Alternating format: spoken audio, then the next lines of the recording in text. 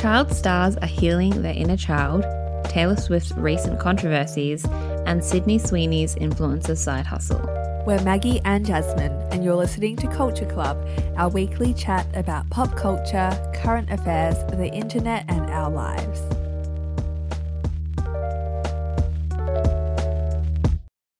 We acknowledge that the Wurundjeri Woiwurrung people are the traditional custodians of this land we are on today. We would like to pay our respects to elders past and present. We'd also like to celebrate the rich history of First Nations culture and storytelling that we are continually learning from. This proudly always was and always will be Aboriginal land. Happy Leo season, Jazz, and also happy birthday to Culture Club. We turned 2 over the last week. We turned 2 and we totally forgot about it until like the 30th. And I was like, oh my God, it was our 2-year anniversary. So happy birthday to us and to everyone listening, because we wouldn't be doing this if people didn't listen and care. So thanks for being hilarious. Here. It's like having a birthday party and telling the guests, like, happy birthday to you too. That's literally what you said. But I appreciate it. But yes, it is the season of Leos. I didn't realize how many Leos I have in my life, but I have so many. One of who is not technically in my life, but parasocially, yes.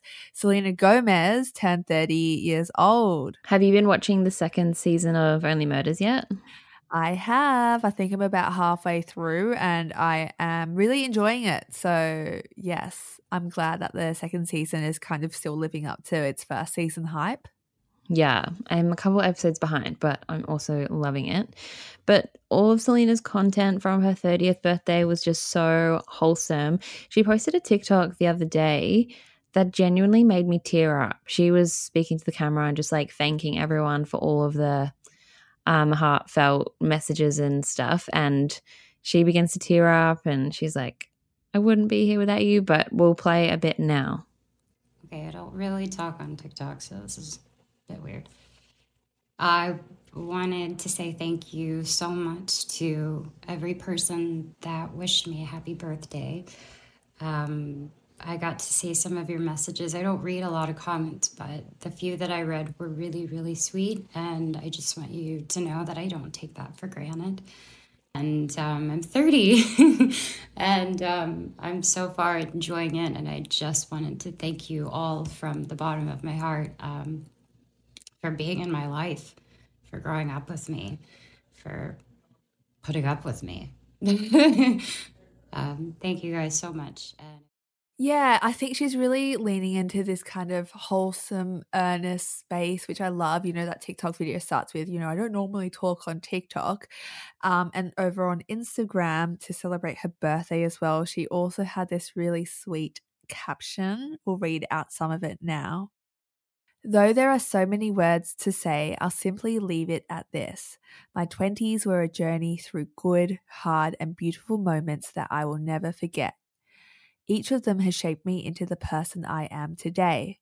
I am someone who is still learning, but is more certain about what matters and what she wants. Someone who is grateful for every single gift and every single lesson along the way. I want to try my best to take the beautiful and the painful one day at a time and let it all make me into the very best me that I can be for myself, others, and you. Oh, sorry, that's a weird noise. Mini moan. No, she's so sweet. I love how earnest she is and how grateful she is. And she just feels like your best friend. And that's so nice when we've grown up with these Disney stars and child stars who are just embracing themselves. And it must be so hard to grow up in the spotlight. So to see someone like living their authentic life is always very endearing, I think. Yeah, especially with Selena as well. We've seen her publicly struggle with her lupus and bipolar disorder diagnosis. And then we've also seen in recent years, you know, her coming back to acting. And of course, she's got her music, and then Rare Beauty. Like, what an incredibly successful beauty line as well. It actually, not gonna lie, when I saw that it was her birthday, it freaked me out. I did not realize that she's only 30. She's so young and so close to our ages. And especially growing up, watching her as a teenager, she felt like so much older and so much more mature. So I'm like, wow, that's great. There's also been another child star who has been kind of creating these beautiful, authentic videos recently, and that is Drew Barrymore. I love her earnest content so much when she like sees the window in this house she's renovating, or she's singing and dancing in the rain. I feel like we need more people like that online. Like, people will say it's cringe, but I love seeing other people's joy so much. Like, the world is so dark and like there's so many awful things happening every single day. But like, to share like a beautiful moment or your day or whatever it is, like, that's so refreshing to see online, I think. Yeah, it's interesting to see the discourse around Drew Barrymore specifically change over time. So I swear when her first kind of videos started popping up of her being overly earnest, people were like, this is so cringe, like what's happening, blah blah. And then it just took a 180 and everyone's like, how lovely is this, I love her, blah blah blah blah.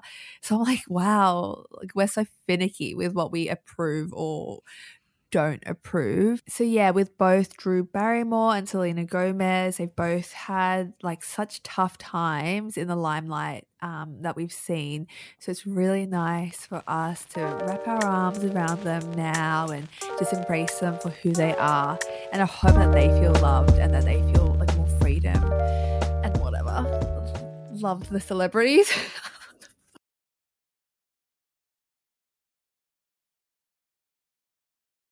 A cosmetic nurse has come under fire for her insensitive TikTok video outlining what she would do if she was Stranger Things actress Natalia Dyer's injector. How wild was this video? I saw it first on Twitter, accompanied with a caption, I could never be a celebrity because if someone made a video like this about me, I would get violent. Another tweet read, still can't believe a plastic surgeon spoke on what she'd change about someone's face without A, their consent, B, any indication that the person disliked those features, and C, putting a disclaimer that the person is already beautiful as they are. Yeah, like I understand it's a ridiculous situation, but why can I kind of like, it didn't faze me too much because like, it almost feels like a non-issue. Like, first off, especially in Culture Club, we all understand that it's problematic, but I feel like we've normalized plastic surgery and cosmetic surgery so much, which isn't necessarily a bad thing at all.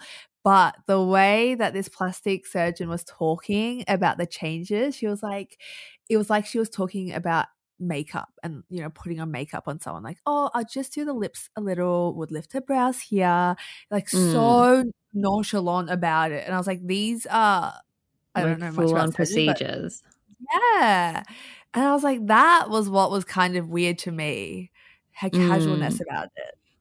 Yeah, and about changing someone's face to be like this standard of beauty when Natalia is already like a stunning person. And I think she has a really interesting face. It's not the Instagram face, which we will get into later. But this nurse posted a follow-up apology video captioned, hoping to clear the air that I was not suggesting that Natalia needed any of that work. It was just an example.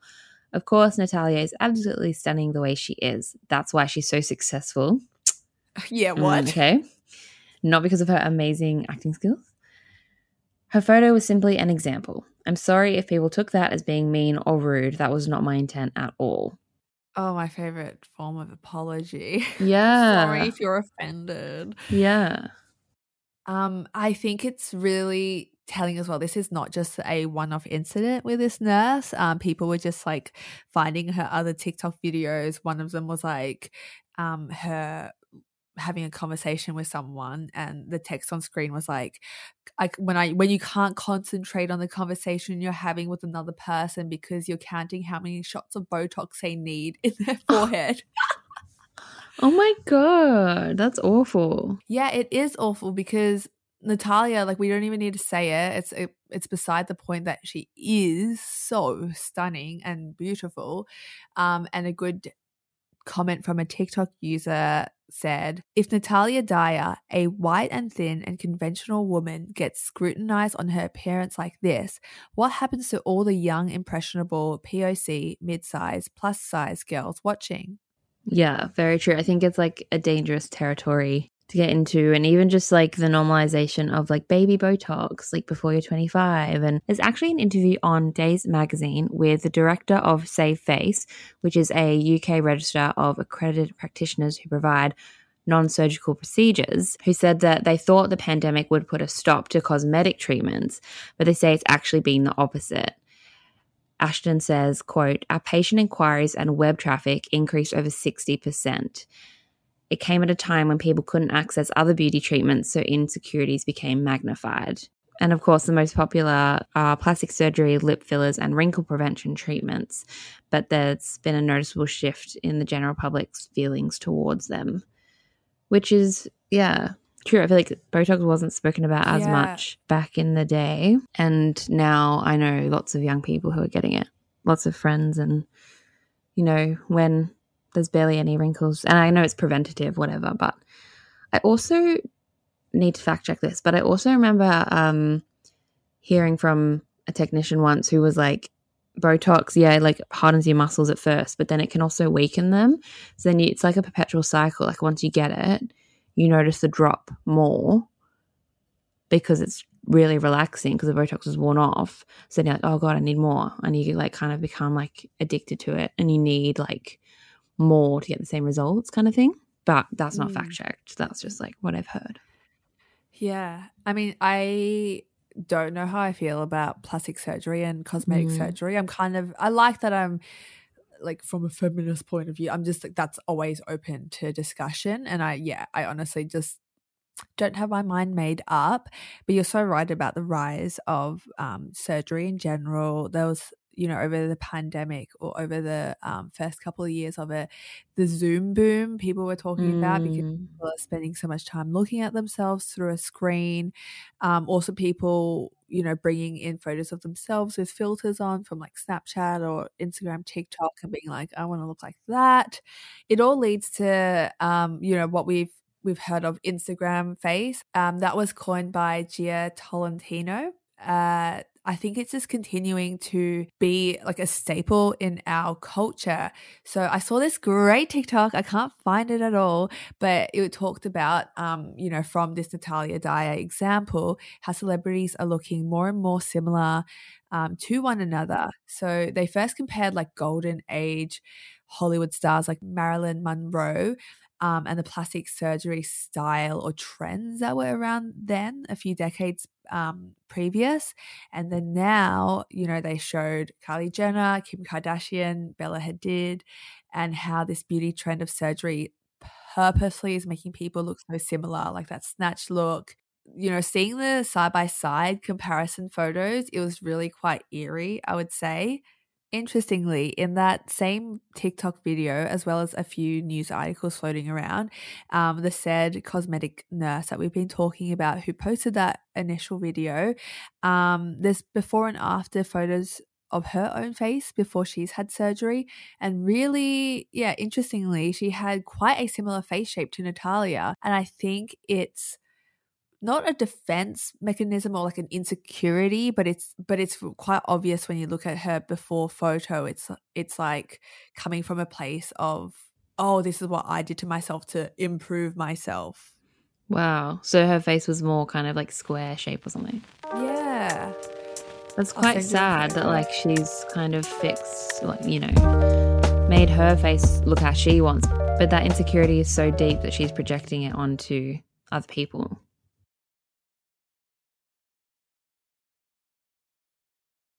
Last week, Yahoo Live published an interview with Jojo Siwa where she talked about being a new member of the LGBTQIA+ community. We covered it when this first happened. She came out, was it through Twitter? Because she was wearing a t-shirt that said, I'm gay, that was gifted to her by her cousin. In this interview, she said how honored she was to be thought of as Gen Z's, quote, gay icon. But controversy has arisen because JoJo spoke out about not liking the label lesbian. JoJo said, I don't like the word itself. It's just like a lot. But I mean, at the end of the day, that's what I am. It's like the word moist. It's just like, ugh. This has garnered quite a lot of commentary. One Twitter user wrote, Bestie, please, you have a big platform amongst younger people. Please don't say that.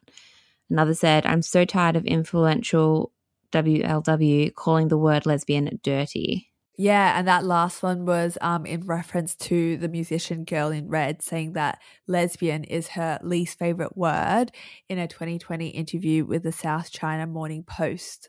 And just a few days after that interview, was causing a lot of headlines, JoJo posted a follow-up TikTok video.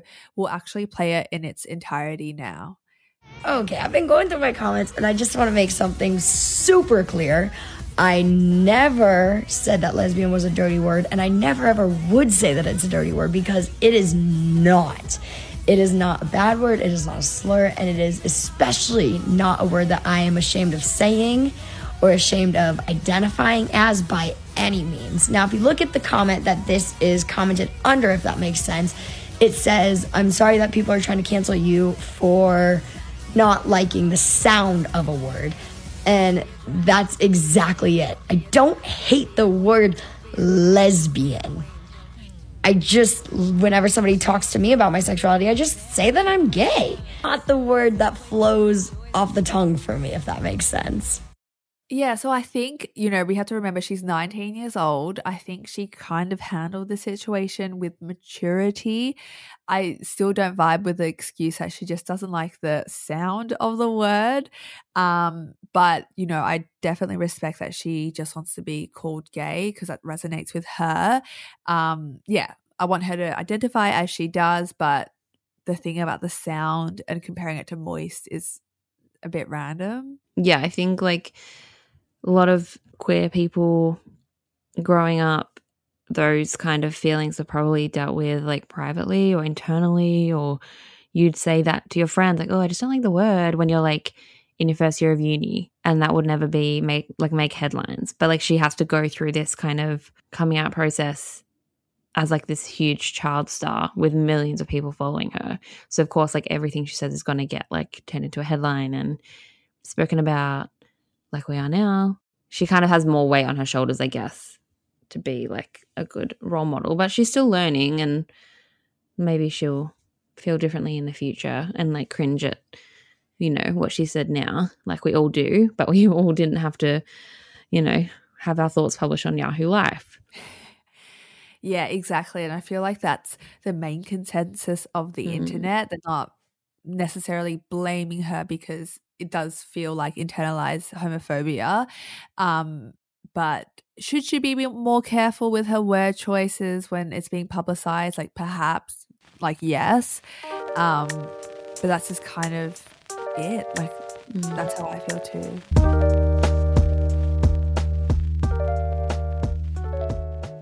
Last week, we spoke about celebrities' carbon emissions from their private jets. And while we criticized Kylie Jenner, Drake, and Mark Wahlberg, this latest revelation this week is personal. According to Yard, a sustainability marketing agency that prides itself on cutting-edge data and analysis, Taylor Swift has used her private jet 170 times between January 1 and July 29. So yes, we are back on our science maths bullshit here. Yard found that Taylor's total flight emissions for the year total 8,240 tons, which is 1,185 times more than the average person's total annual emissions in total, not just flight emissions, which is big numbers. Big numbers. Yeah, the internet has kind of taken that research and run with it. There have been some very funny memes, lots of criticism on TikTok of Taylor, lots of disappointed fans, which is definitely understandable. And I think, we do put Taylor on a very different pedestal to other celebrities just because she is one of us, we've grown up with her, etc. However, for all of the other Swifties out there, A representative for Taylor has come out and said to TMZ that, quote, Taylor's jet is loaned out regularly to other individuals. To attribute most or all of these trips to her is blatantly incorrect. How do we feel about this? I mean, like, yeah, that probably has to be true that she's loaning it out to other people because she's not touring this year. How is she racking up such massive numbers? But it's also like, does that lay you off the hook completely? Like, why do people need to fly out on private jets anyway? Like, if she's loaning a jet, that means, and if she owns the jet, I guess it comes down to whether she owns the physical jet or not. Because, like, if she owns, if you own a car, because if she does, and then people are renting that jet and she's making money off that jet, in my opinion, that's just as bad because, like, it's getting used nearly every day. You're earning money off that use when she's already a cajillionaire. You're still kind of like complicit in this like whole private jet emissions scandal controversy, I guess. But if it's like just a jet that she uses that's like in her name and she doesn't know where the jet's going, what it's doing, who's on it, then I think that's different. I mean, even if there's no money involved, I still think she's got like an onus or responsibility if people are just borrowing it off her. It's interesting to see this kind of come out this week. Obviously, this flight time and emissions has been in the news because of Kylie Jenner, but Taylor Swift is copying quite a lot of criticism for many a reason. Let's get into them right now. As well as the flight situation, Taylor has also garnered some criticism for her involvement in Where the Crawdads Sing, which is a new movie adaptation starring Daisy Edgar Jones, and it's been adapted from a book by Delia Owens. Taylor created Carolina, which is the lead song off the soundtrack. Neither Jazz or I have watched or read this, but we'll give a quick plot rundown.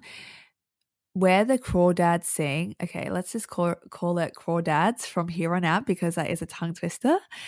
So Crawdads is about Kaya, a reclusive girl living in North Carolina who raises herself in almost complete isolation and loves animals and loves nature as opposed to people. She's supposed to be really gentle. She's had a history of domestic abuse by her father, and the community around her is very judgmental. So when a local football player is murdered, Kaya is immediately suspected of committing the crime. So Delia has many similarities to the protagonist Kaya. Delia also grew up in Georgia, and her husband Mark are conservationists who enjoy the company of animals.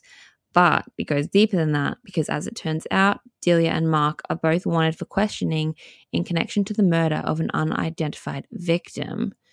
So in 1996, Delia and her husband were the subject of an ABC documentary, Deadly Game, the Mark and Delia Owens story, and it was about trying to save elephants from poachers in Zambia.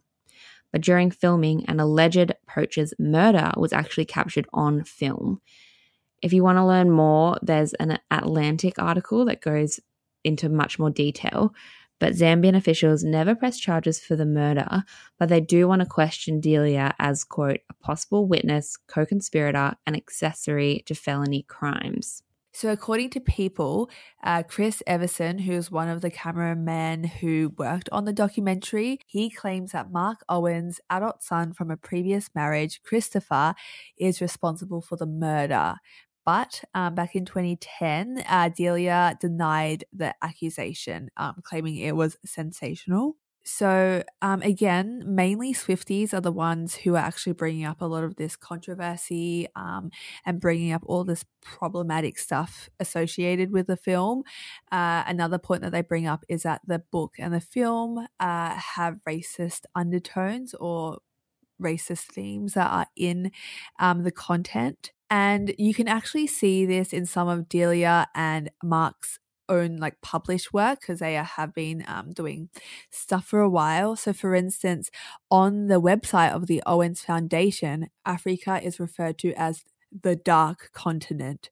And the pair expressed a desire to live in an Eden-like Africa, quote, free of the complications created by the presence of humans. And in Secrets of the Savannah, they both issued a strong call for human population control in Africa. God, that's so awful. Yeah. Ooh, yuck. Okay, but I have something else, another bone to pick. Why do you think Taylor Swift is the one who's the main person, I would say, under fire for her involvement in the film? For instance, I haven't seen anything against Daisy Edgar Jones. Literally, yeah. I've seen so much like on TikTok about Taylor Swift being involved in this, but nothing directed to Daisy Edgar Jones, apart from people criticizing that like it's so unrealistic what Daisy's character Kaya looks like in the movie. Yeah. And they're like making fun of her like blow drying her hair while she's like in the marsh or like doing her makeup routine, which is very funny. But I think that Taylor is getting more criticism because of her white feminist past. Like she's already been criticized. Like remember like the Taylor Swift Squad days and like, I don't know, she kind of always responds to worldly events after the fact rather than getting ahead and like actually being like a person who stands up for, you know, women's rights or whatever it is. It's kind of always like a month or two after the fact that she's kind of, yeah, like makes a stand and kind of says her response to stuff. I don't know if that's like a defense mechanism. I can't imagine like the pressure of having to like put your personal opinion out there all the time. I mean, lol, we literally have a podcast doing just that, but obviously on the world stage it would be very different. So I think that's why Taylor is getting the most slack for this Where the Crawdads Sing stuff. Yeah, and she has used that white feminism label to her own advantage for sure. She sold albums and tours off of that. Some of the other controversies that her fans have spoken up about recently is that Taylor didn't speak up about Roe v. Wade until it was too late. Some fans are also upset about her role in this new film by David O. Russell called Amsterdam, following claims made by other actors about the director's like borderline abusive behavior on set. And then really randomly, Taylor also thanked Dwayne Johnson for supporting her, quote, ethically sourced versions of her music. And that kind of poor choice in words really was like the final nail in the coffin. Yes, it might be a small thing, but I think one thing that's quite sad to watch is all the disappointed Swifties who have really stood by her side. And I'm seeing these like tweets and TikToks that are like, any other Swifties just feeling a little bit confused and complicated. You know, obviously she means so much to me. Her music's done so much, but now I just don't know where to sit with all this stuff coming out. Like, it's actually really sad. It's not like angry trolls, you know, that are disappointed. It's like her fans. But I think this is also like a good reminder of like people aren't perfect, right? Like no one is like a saint and we all have like mixed ethic, like, you know, like what you say about you try to buy ethically sourced fashion, but then you eat at McDonald's or like, you know, things like that. I'm not like trying to compare. I'm not like trying to say like what Taylor's doing is right or her involvement in this movie is good, but it's like in terms of like a parasocial celebrity relationship, yeah, it seems like sometimes we can, like when I heard the news, I was disappointed, but I wasn't like, oh my God, how could she do this? Because it's like, she's a rich white celebrity. Like she flies on a private jet. So yeah, I think maybe like also detaching a little bit from celebrities could help that. And I think it's not a bad thing for fans to keep their celebrities in check or expect better of them. Yes, we could kind of be like, live your own life, do whatever. Obviously, like words of somebody on TikTok aren't that influential, but I don't think it's like a terrible thing. Like I'm glad people are speaking up about this, especially with things like Crawdads film. I don't think I would have heard much about all the controversy surrounding it. Yes, this has been like an ongoing situation for over a decade now about the suspected murder thingamajig. But because I think of Taylor's involvement in the film, it's become way more widely known. There have been a lot of funny Twitter memes as well, as I mentioned at the start. One particularly funny one is streaming Taylor Swift to help her pay for her jet fuel.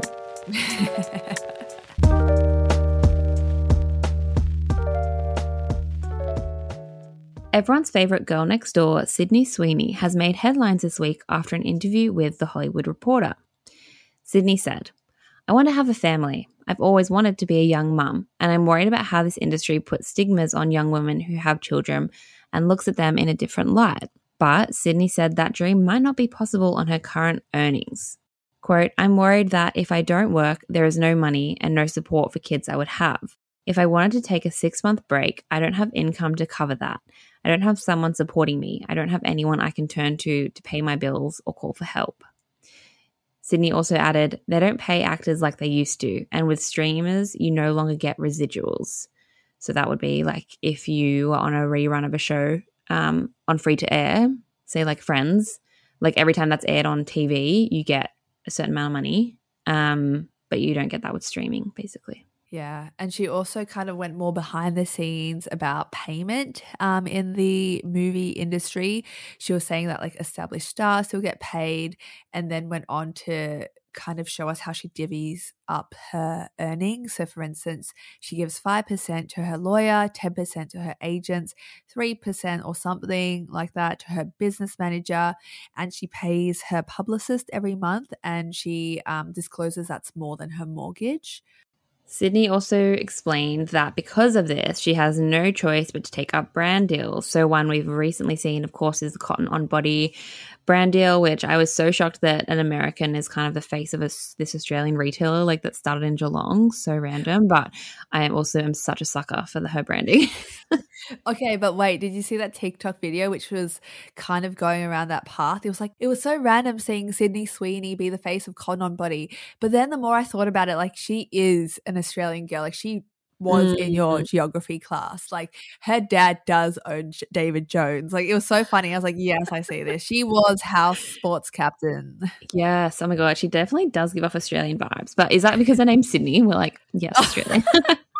Yeah. Yeah, she's also worked on campaigns with Miu Miu and Laneige, also a brand we love. So Sydney said, quote, "If I just acted, I wouldn't be able to afford my life in LA. I take deals because I have to." And she says that she doesn't want people to feel bad for her, but rather to be aware of the realities of the business. She even noted that she can't afford to purchase a gate to keep the paparazzi and fans out. Quote, "I couldn't believe I was even able to buy a house. I want to be able to stay there." End quote. So what got me about this was it seems very much like lifestyle creep, in my opinion, because in 2021, she bought a house in LA for 4.3 million Australian dollars. But she has an estimated net worth of 4 million American dollars and reportedly earned $350,000 for season 2 of Euphoria. And that was reported by Life and Style magazine. And world celebs claimed the star took home $25,000 per episode for season 1 of Euphoria. So she is earning money. Like I understand publicists cost money, like PR costs money, etc., etc. But then, Bestie, why did you buy a $4.3 million house? Why don't you just buy a $500,000? You know, I don't know what situation's like in LA, but like even a $1 million house, you'd have $3 million left over. Like, why did she buy a mansion? It's like a stunning mansion as well. We'll link it in the show notes. It's like was built in the 20s. It's like huge, huge backyard, big bedrooms, big bathrooms. Like, why did she buy that house if she's then like, oh, I can't afford to take time off, or like I don't know how I'm going to have kids. Yeah. And yeah, just to backtrack as well. So you referred to lifestyle creep previously, which is the phenomenon of seeing like when your pay increases or when you have more money, your spending increases as well. And it's right. I mean, it's hard because you're so right about that. Like she's obviously got money, but now she's in this different like caliber of celeb, and she has to, or she feels potentially like she has to keep up with that. You can't just, she's not a regular old gal anymore. She is, I would say, like a globally known and loved celebrity. So it's hard to kind of, I don't know. I was less skeptical about all this. I was like, oh, this sucks, because in the interview she also discloses that she like came from a hard financial background. Quote, "We lived in one room. My mum and I shared a bed, and my dad and little brother shared a couch." She said, referring to when her family ended up living in a motel. And then she also kind of linked that to her like parents' marriage breakdown as well. Yeah, what's very sad about this interview, she says she tried to mend it through earning money, and they were kind of like in LA for her career. And she said, "I thought that if I made money, I'd be able to buy my parents' house back, and then I'd be able to put my parents back together. But when I turned 18, I only had $800 to my name. My parents went back together, and there was nothing I could do to help." Also, I think it is refreshing to hear stars talk about money in this way and break down the costs. And also because she's not a nepotism baby, it's like showing the realities of the industry when you're not a nepotism baby. Like so much of Hollywood is just like, you know, child stars of like famous parents, etc. And this is someone who like genuinely didn't come from money. And now she's like dealing in real time with what happens when you have this massive lifestyle change and like you're suddenly earning thousands and thousands of dollars, and like financial education. Like if you don't have the education of like, well, you shouldn't buy a $4 million house if your net worth is $4 million, things like that. I think that's important. But I also feel it's a bit tone deaf to be complaining about salary during a recession and pandemic, like saying she can't afford to take 6 months off. Like, yeah, same with most of the population. Like that's not that. It's not like, oh my God, I can't take 6 months off. Like most of the population can't do that. So I don't know. I'm in two minds about it, but I'm more on the fence of like, I think it is refreshing to hear a really wealthy and famous celebrity talk about money. I think as well, what this really shows is that like capitalism really just doesn't work for anybody then, right? This is someone at the top of their game, such a rising star in Hollywood, obviously still earning like a lot of money from what we've seen, but still has to, or still feels the need to work multiple jobs, doesn't feel secure. Like that is such a systemic issue. Like isn't it a bit like, well, if Sydney can't survive off one job, like how can the rest of us? I feel like it's quite daunting and overwhelming hearing this. Obviously glad that she talked about it, but it's like, wow, it's all really messed up. Yeah, like even people who are super super famous still have to worry about money, and go through potential like financial hardship or financial trauma. It's like the system isn't working, that you can't just work one job. I also think this is an example of headlines and media twisting words, because a lot of it has been very sensationalized. Like what caught my attention, I was like, oh my God, why is she complaining? Because like headlines from the New York Post /news.com.au say, Euphoria star Sydney Sweeney barely earns enough to survive. But she didn't say that. She was just kind of breaking down the realities of being an emerging star, the fact that she pays her publicist more than her mortgage. She never said she like is starving. So I feel like that's also been a bit sensationalist. So yeah, I think this is a very interesting and different celebrity story than what we normally see. I don't remember many examples of other celebrities explaining lifestyle creep or feeling overwhelmed by money. It's always just like, yeah, I'm earning a fuck ton of money. Here's what I bought kind of thing. And we also have to remember, like, she's not this poor, currently like single mom from a low socioeconomic background who has to work night jobs and night shifts in hospitality. She is doing high editorial campaign shoots. You know, it's not the same.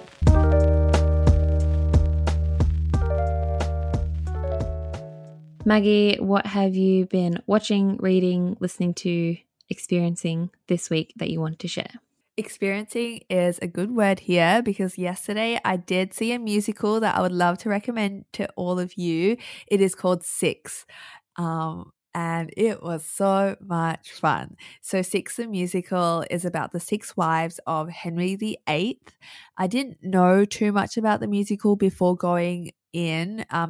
The poster and like the promotional material around it sees like 6 really badass women in like sparkly fun outfits. But basically all I knew was, oh, it's like this historical story that's reimagined as a modern day rock concert. Incredible. But Six the Musical wasn't started here. It's pretty big globally. It's won 2 Tony Awards. And I loved watching this on stage. Like I said, it's really fun. It's female led and it's also really smart. It mixes historical storytelling with comedy and sass.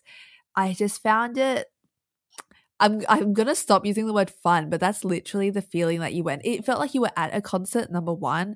It was also empowering. It was a bit interactive.